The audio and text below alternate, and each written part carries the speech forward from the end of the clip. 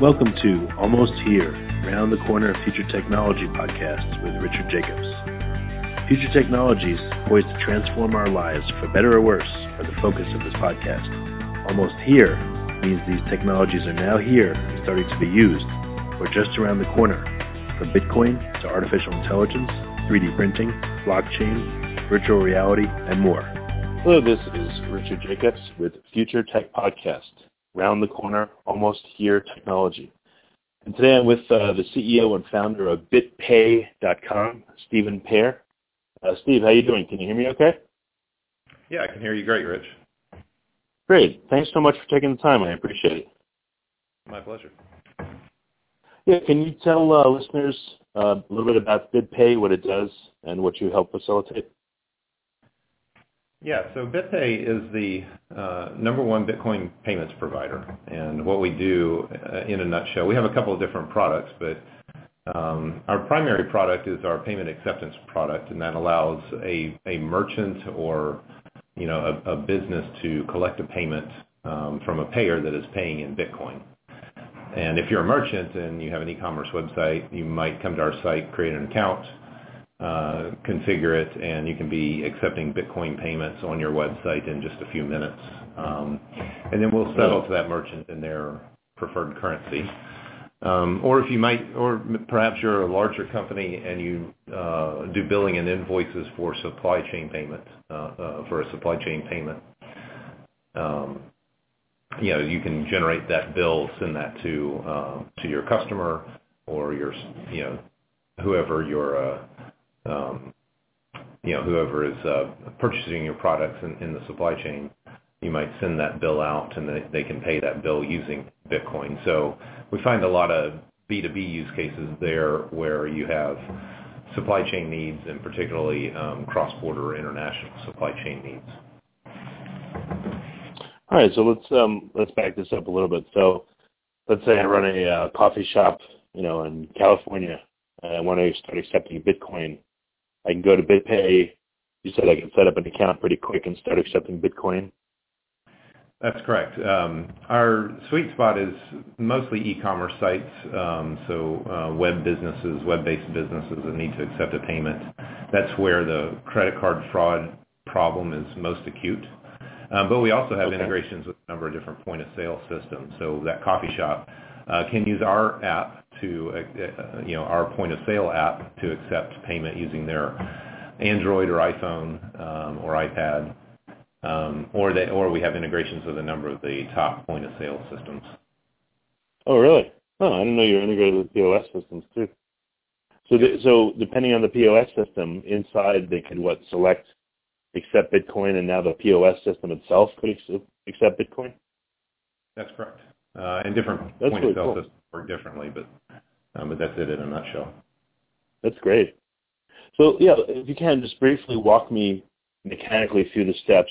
Let's take an e-commerce site, and then let's take a physical merchant, again, like a coffee shop. So, start with the e-commerce. What does it look like, literally, to do a transaction in Bitcoin from both sides? So on an e-commerce site, let's say it's Newegg.com, for example, which is one of our customers, you might go there and then fill up your shopping cart and then click the checkout button, and then it'll ask you for which form of payment. Bitcoin will be listed there. And then after you select Bitcoin as the form of payment, you get presented with a screen that shows you an amount and a Bitcoin address to send the payment to. And you can click, if your wallet is on the same device, you can click a link that will open your wallet and allow you to complete the payment.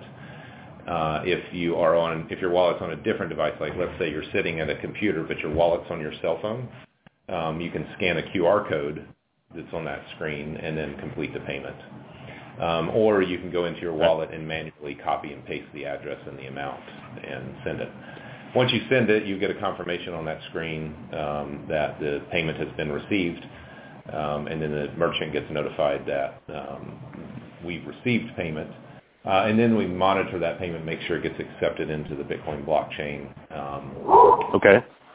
Depending on the merchant's configuration, they might accept your payment immediately, and that might allow you, if it's a paywall or something like that, might allow you immediate access. or they may wait until the Bitcoin blockchain confirms your payment before they give you either access to whatever they're selling or they send a shipment if they're shipping something. Yeah, that makes sense. Well, if it's a shipping physical product, that would be easy because, that should be a lot slower than the confirmation. But like you said, I guess any streaming or digital downloads, they wait up to, 10 minutes? It just depends on the needs of the merchant. Some merchants, the risk of taking and acting on a zero confirmation transaction is minimal. Maybe they're giving you access to a news article or something like that, and it's just a small enough in value that it's just not a problem worth worrying about, and they'll go ahead and give you access immediately without waiting on the blockchain to confirm payment. If it's a much bigger transaction, bigger value transaction, then obviously they would probably elect to wait for confirmation on the Bitcoin network. What have you seen as the behavior? What feedback have you gotten from e-commerce merchants? Are most people honest and they have, no fraud, or is it rampant? I mean, what's the real deal? There's very little fraud in terms of like double spend attempts, and we also perform a number of checks that we do on a transaction. One feature of our service is that if a merchant chooses, we can perform a number of checks and automatically downgrade a transaction if we see certain things about the transaction that make it higher risk. But generally speaking, I don't want to give away your secret sauce, but are there any factors that you could disclose that would make a transaction higher risk or not? Yeah, there's not really any secret sauce there. It's pretty straightforward. We're looking at, the first question we ask is the transaction eligible to be included in the blockchain in the next transaction? We also look at things like, what's the fee on the transaction? If it's zero fee or low fee, it's unlikely to be picked up and included by miners. If this transaction includes inputs from other transactions that have not confirmed, that increases the risk. And periodically changes in the rules on the propagation rules on the Bitcoin Mesh network. Periodically changes to that open up new vectors by which people could exploit and potentially create a double spend transaction. So it's kind of we're continually modifying and tweaking and updating those rules. Okay. Anything that causes a transaction to be rejected that wasn't intentional or to take a long time? I mean, sometimes we see inadvertent double spends where somebody creates a transaction, it doesn't get broadcasted for one reason or another, and then they try it again, or they restart their software, or they inadvertently create their own double spend. Most of the time when we do see a transaction that ends up becoming invalid, it's usually a software error, usually on the wallet side, that tends to be the root cause of that. But it happens very rarely. Yeah, why would a transaction have low fees or no fees or high fees associated with it? Which kinds of transactions have which kinds of fees? For a transaction to have no fees or arbitrarily, so low fees is usually because the wallet is not monitoring the current state of congestion on the Bitcoin network, and so they're putting a fee on there that's maybe a hard-coded fee that is not sufficient to get included in the blockchain in a reasonable amount of time. That's usually what we see with a low fee. It's most of the modern wallets nowadays, they do dynamic fee calculations, and so they can see what's the going rate for a Bitcoin transaction and make sure they put an adequate fee on the transaction. No fee, usually it's the user thinking they can save some money by putting no fee on it, but what it ends up doing is meaning you do get put in the slow lane, and we do wait for one confirmation, and your transaction might never get confirmed. So that's usually what we see with no fee. The only other cases would be where people are deliberately trying to do a double spend and putting fees that don't meet certain thresholds, or no fees, or they're doing something deliberate. Right. Okay. Do your merchants ask people which wallet they're using and tell them not to use certain ones, or that they're not supported? We give advice to our merchants and to customers on what wallets we've tested well and we believe do the right things. And that list changes periodically depending on how well maintained the wallet is. And obviously we have our own wallet. If you go to bitpay.com/wallet, we have our own wallet that we put out. It's all open source, but we do make sure that our wallet works well with our service all the time.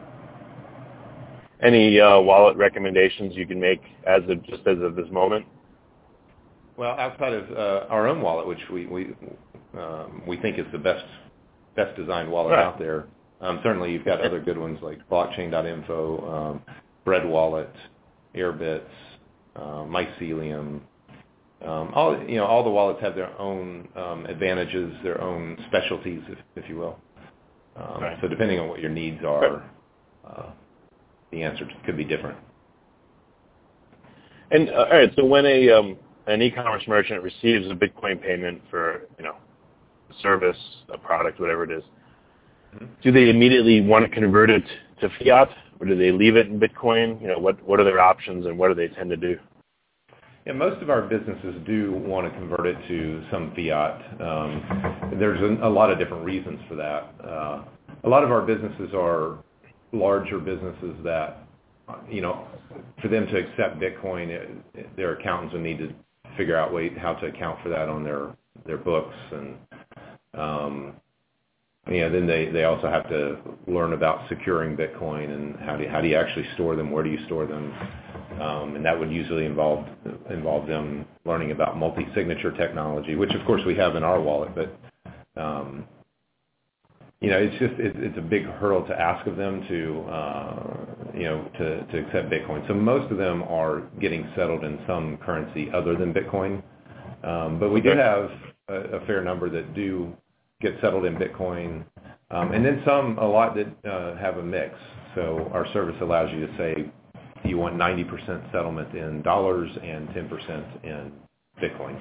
You can do that easily. Well, that's cool. Mm-hmm. What about, can they select a transaction threshold value? If it's over in a certain amount, convert it to fiat. If it's under, don't. Any other levers or parameters they can choose? No, not at this time, but that's a good idea.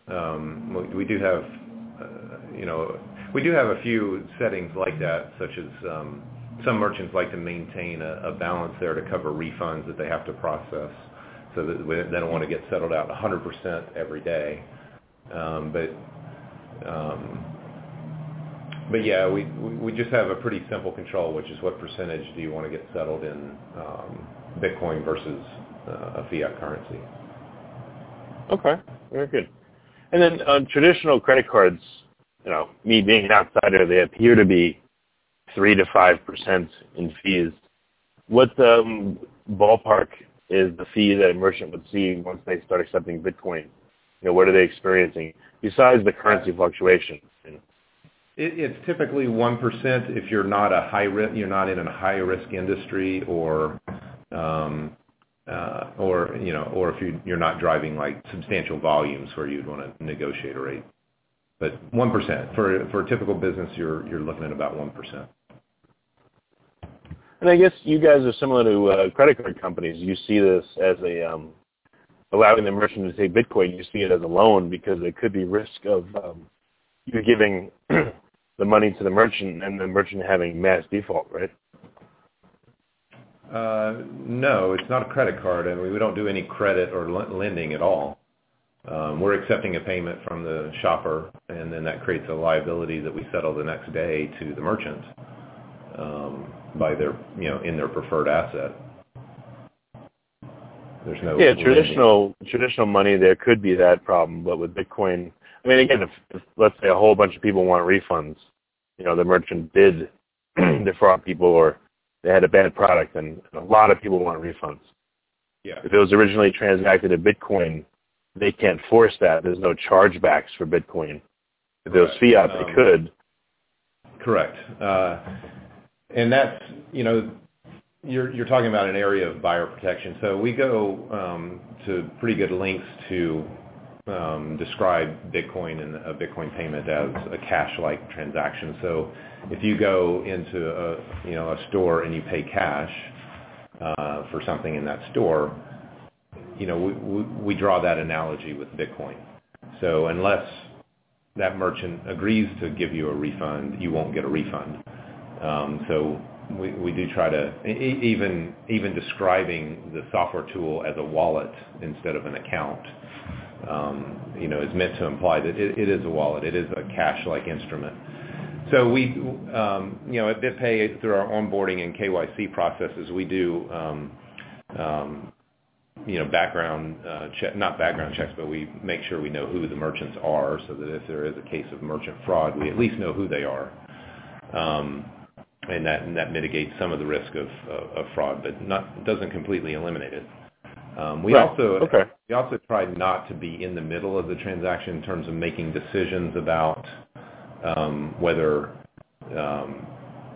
if there's a dispute between the buyer and the merchant. We try not to be involved in that dispute or adjudicating that dispute, which is very different than, say, the credit card companies. We're not experts in every kind of transaction that goes on. So we are working on technology that will allow a buyer and a merchant to identify a third party, a third party that will help in the settlement of a dispute if one arises. But BitPay does not want to be that third party. We would prefer to allow other companies to, maybe a company specializes in auto transactions, and they can look at the evidence. If there's a dispute, they can look at the evidence relating to that sale of the auto and determine whether or not, make a decision whether or not a refund should be awarded or not. Okay. And you said this is more for e-commerce versus physical merchants, but where do you see the desire and the new applications and the new merchants coming online? Is it mostly e-commerce, or is that just because you focus on that? Yes, it's e-commerce, and it's also not just merchants. It's businesses needing to do supply chain, as I mentioned earlier. So B2B transactions, companies that need to do business-to-business transactions, and actually that's probably the fastest growing area that we have.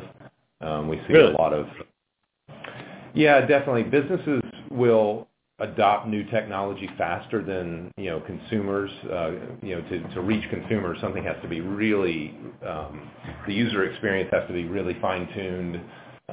You just can't have any rough edges if you're going to reach that sort of mass consumer audience. So businesses typically are much earlier adopters. If they realize they can save a substantial amount of money, they will go through the effort and the learning curve to adopt a new technology. And so what we're seeing is a lot of, especially international supply chain type applications, we're seeing a lot of B2B adoption and usage, which is very exciting. And these companies, they don't care about, they're not motivated by Bitcoin being cool technology or an interesting thing like a lot of computer scientists might be. They're motivated by solving problems that they have, and that's very exciting when you look forward and think about the potential adoption of Bitcoin going forward. Well, we'll get into that in a second. I just had one more question about regular merchants. What kinds of industries are you seeing are adopting Bitcoin faster than others? And we'll start with that. We're seeing it used a lot in marketplaces. So these are, think about an iTunes-like application where you have a balance in iTunes and you use your iTunes balance to purchase movies or songs or whatever.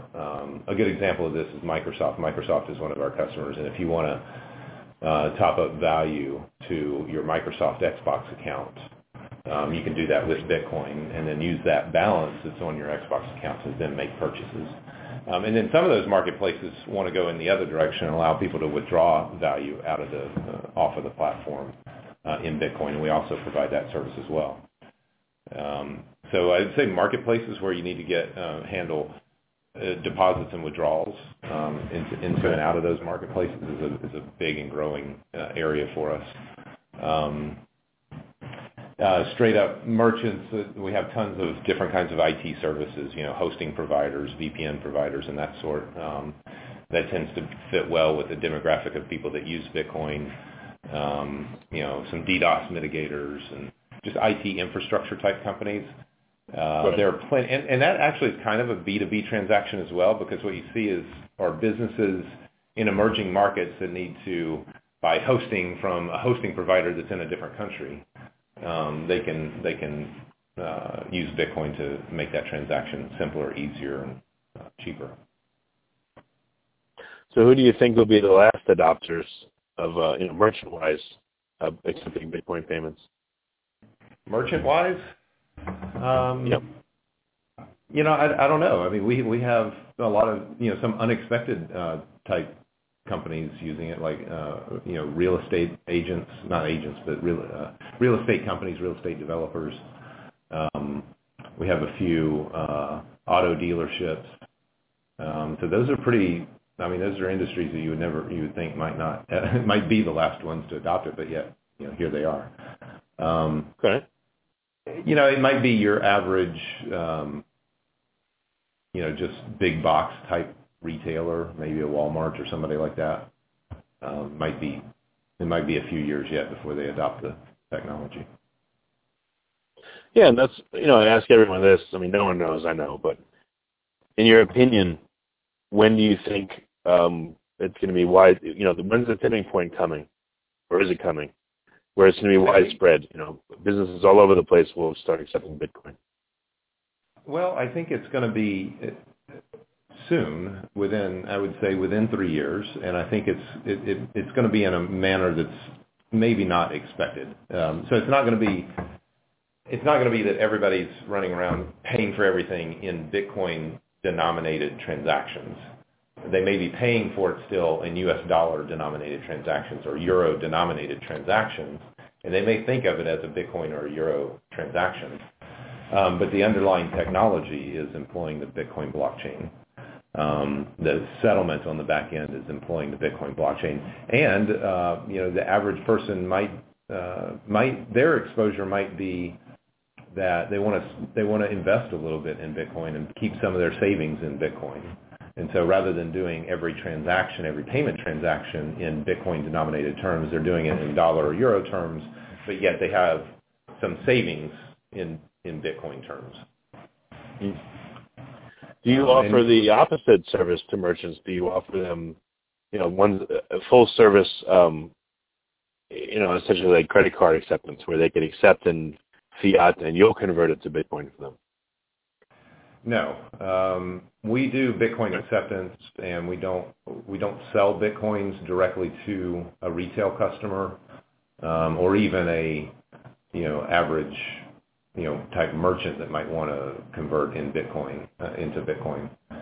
We obviously will settle in Bitcoin, their payment processing activity, but and the reason for that is really fraud. The existing payment methods, credit cards, ACH, SEPA, bank transfers, wire transfers, they're all really vulnerable to fraud. And if you just allow anyone to make a wire transaction or a credit card transaction and you send them Bitcoin and for that transaction, you're putting yourself in a pretty risky position. But it's easy to go the opposite direction. It's easy to convert Bitcoin into dollars or euros or anything else you might want. And we also have our debit card that goes along with our wallet for people that want that easy convertibility. So if you get the BitPay card, it's a BitPay Visa card. You connect that up to your wallet, and with a couple taps, you can convert Bitcoin into a dollar balance on that Visa card, and you can, of course, spend it anywhere Visa is accepted. Well, that's great. Oh. So you'll do the conversion, the merchant gets paid in dollars or fiat, and they don't know the difference. That's correct. Yeah, it works beautifully. I use it all the time. Okay, that's great. Yeah. Any other insights on how you think Bitcoin will become widely adopted I kind of took you in a different direction, but I want to take you back there for a minute. Yeah, I think in 2017 we're going to see some applications, some new applications of the Bitcoin blockchain that people haven't maybe thought about. Some people have thought about, but a lot of people probably haven't thought about. And they're going to be unexpected. Like it's going to really showcase how you can see how the Bitcoin blockchain will become embedded into the fabric of the internet to such a degree that really the internet in a few years won't function without the Bitcoin blockchain. And that to me is really exciting. And that actually might be the way most people get exposed to Bitcoin initially. Okay. Let's talk about the B2B transactions. You said one motivation is for companies to save money, I guess, versus wire fees or, other types of transactional fees. Any other motivations companies have to use, Bitcoin transactions, B2B? Yeah, in some cases, it's not just about saving time and money. It's also about just being able to conduct business. So an interesting thing that we're finding is that some of these emerging markets where you might expect the banking system or the central bank to be kind of hostile to Bitcoin and view it as a competitor. What we found is actually they have no problem with Bitcoin, and it might be a competitor to their local currency, but guess what? There are 200 plus, not 200 plus. There are about 200 countries on the planet and lots of different currencies, and they're all competitors. So Bitcoin being a competitor is no different than any of the rest of them. But what it also means is you can have a transaction through a platform like BitPay and have that transaction fully tracked, and businesses pay their taxes on it and all of that kind of stuff, and it actually works. It's efficient. They do collect their taxes, and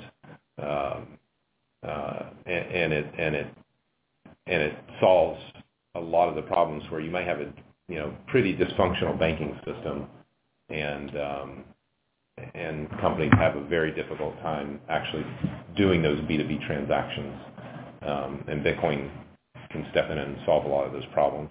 Now, I will say, I've started to describe Bitcoin recently as one way to view the Bitcoin blockchain is as a mechanism to crowdsource capital movement. So if you can imagine a business that needs to move, let's say, $1 million a day from, let's say, Brazil to Germany. If that business needs to move $1 million a day on the Bitcoin blockchain from Brazil to Germany, what's going to happen is the price of Bitcoin will rise in Brazil as there's demand for those Bitcoins to be bought in Brazil. And then in Germany, the price of Bitcoin will fall. And so that creates an incentive, that difference in the price between those two countries creates an incentive for capital to move between those two countries. And so imagine you're a business person and you regularly travel between Brazil and Germany for whatever reason. You could take your Bitcoin that you have and trade it for an ounce of gold in Brazil, get on an airplane, fly to Germany, and convert that ounce of gold back into Bitcoin in Germany where it's cheaper. And you could do that repeatedly. And so imagine many people doing that, not just with that one example, but many people finding whatever means they have to move that capital. And in that situation where that business is having to move $1 million a day from Brazil to Germany, what you're going to find is that you might push up the price in Brazil of Bitcoin to a point where it no longer becomes cost effective. So now they're kind of it's becoming more expensive to do the Bitcoin transaction than other traditional means that they have access to. But over time, those volumes will build because that incentive is there, and people will find ways of capitalizing on that price arbitrage between those two countries. So I look at that whole situation as being a sort of crowdsourcing of capital movement, and I think I kind of like that view of Bitcoin's function in terms of capital movement.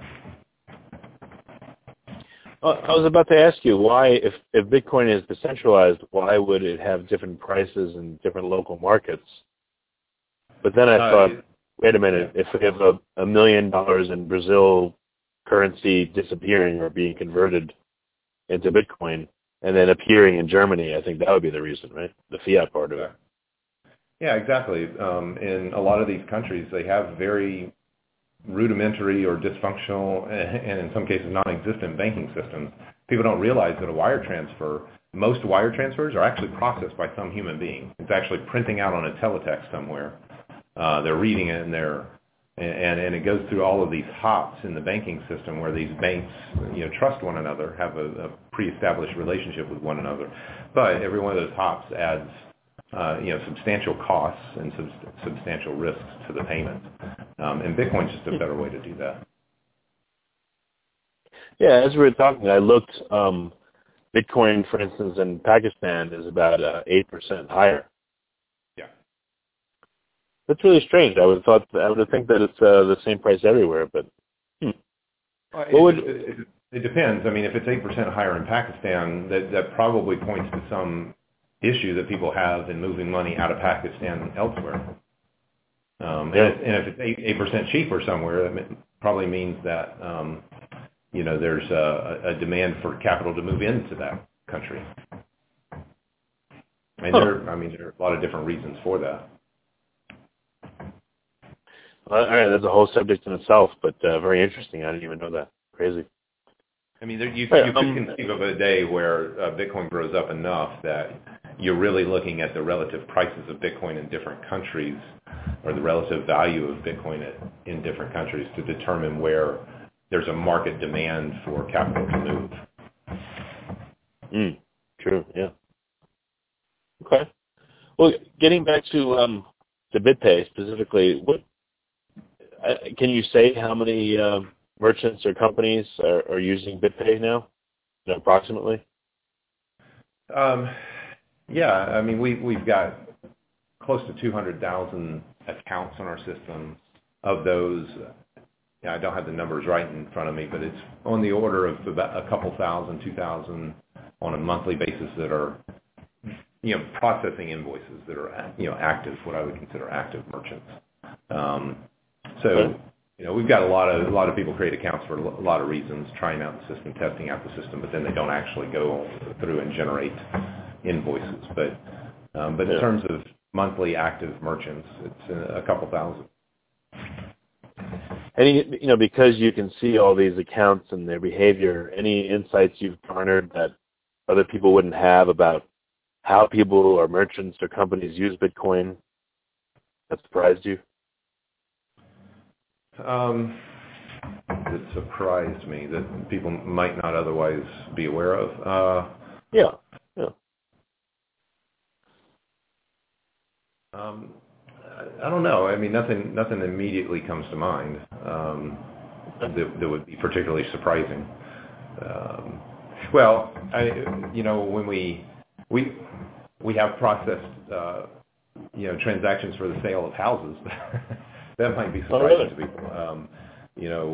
We've sold a number of houses, and we recently sold one for over $3 million. So it was a pretty big house.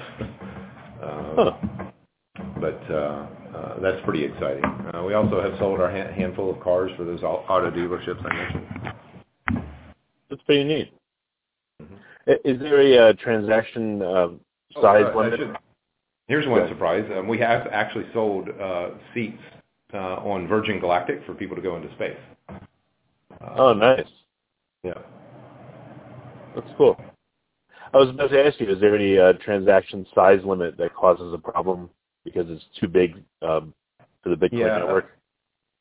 It's funny, over the years, over the course of the last 5 years that we've been doing this, or 5.5, initially you would never think of doing like a $100,000 or $1 million transaction on Bitcoin, because what would happen is, first somebody has to source that amount of Bitcoin, and then that might have the effect of pushing the price up, and then they would do the transaction. And then if the merchant is getting settled out in U.S. dollars, then we might go sell those Bitcoin, and then have the effect of crashing the price if we don't do that trading correctly. When you get up into $100,000 and $1 million transactions, those would do that back in those days. So back then we would never think of doing that. Today, that number is more like $10 to $20 million. So if you get up above, say, $100,000 to $200,000, then typically what we ask of our merchants is, give us a heads up about those transactions, and we'll work with them to coordinate them, make sure that everything goes smoothly and that we're prepared to handle that volume. Okay, makes sense. So what do you see as the near future, and then maybe the next 2 years for BitPay? Where are you guys going, and what's your goal for expansion?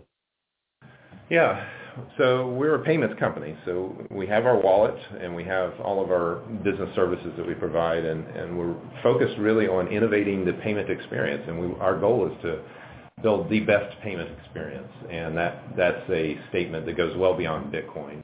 And in so doing, solving a lot of infrastructure type problems that a lot of companies have, particularly around security, authentication. In BitPay's back office, we're more and more using our own wallet platform to do sort of workflow management, back office workflow management. So I could see BitPay spinning out some products that are derived from solving some of our own needs. We're even contemplating using our platforms for corporate governance. So when the board of directors needs to record a vote on something, it would be done using our tools. Oh, wow. Okay. So you'd anchor into the blockchain so it's memorialized a given decision, for instance? Well, we're not doing that yet.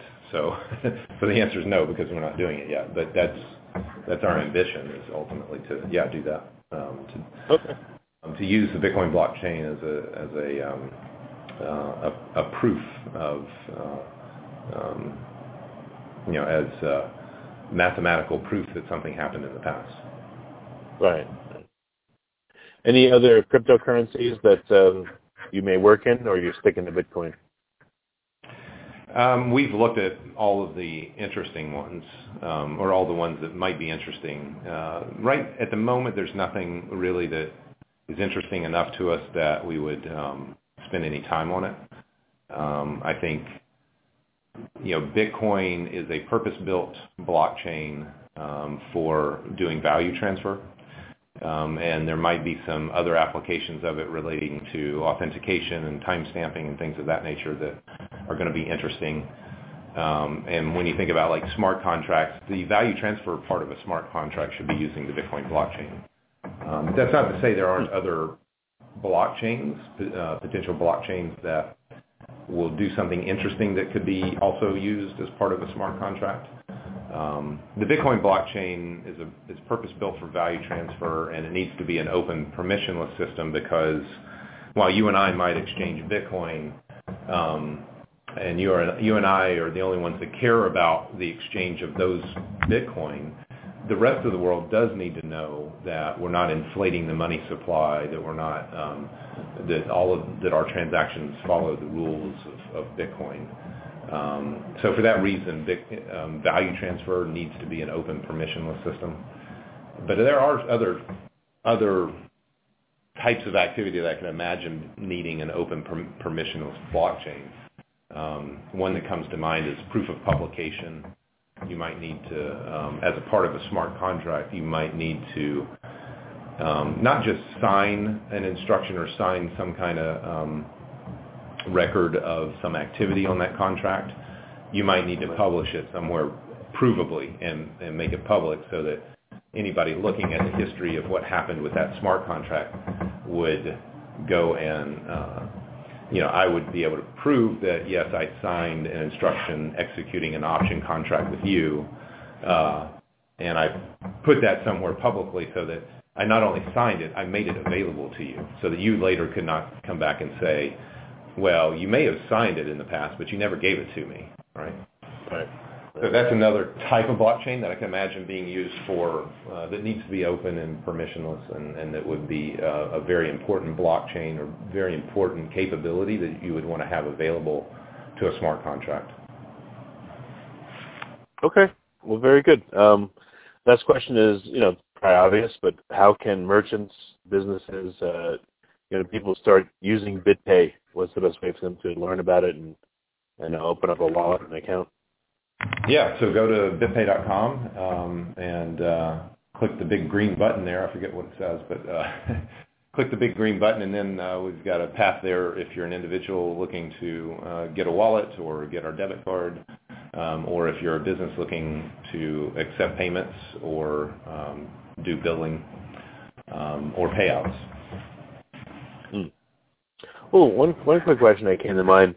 If I have a BitPay wallet and I transact with any of your merchants, do I get any extra benefit?